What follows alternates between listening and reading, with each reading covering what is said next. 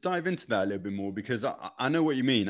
When I started, in particular, sort of the early days, I always felt that the people that were helping me to clean, I sort of owed them something, right? Because they're helping me do this with my business. So I always went over the edge in terms of being friendlier rather than having that dividing line. Yeah. And it was difficult then to kind of separate both until you learn from your experience. But how did you like manage to transition that? Did you have quite a clear line from the start, or is that something that you kind of you had to figure out as well?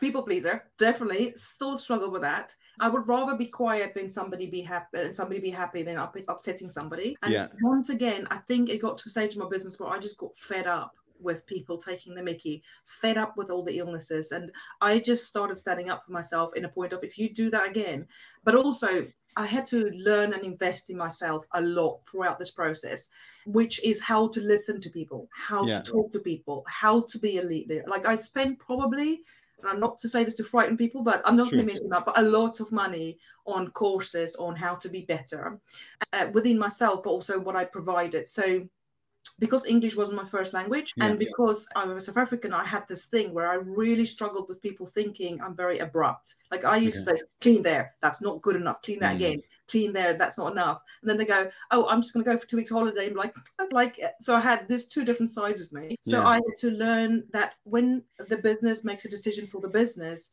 like my feelings can't interfere. You have to separate the heart from the head. Yeah. So this is what my business needs. And I started asking myself, with this decision, is your bank account going to be happy with you or not? Mm.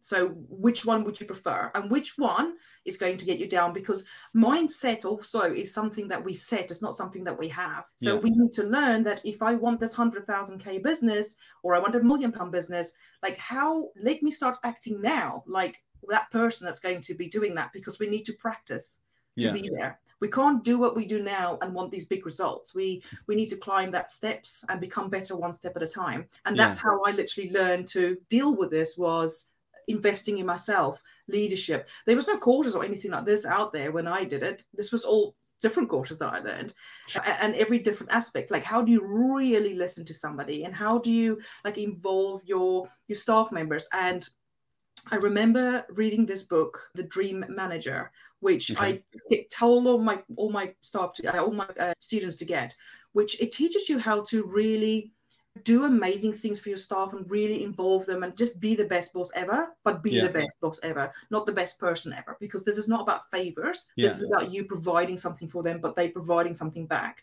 And if you pay them a certain amount, you pay them to turn up with nice clothes and to respect you and to do what they need to do. And everything is, you're paying them to do everything. So it's just learning through the process of heart and head needs to be separate.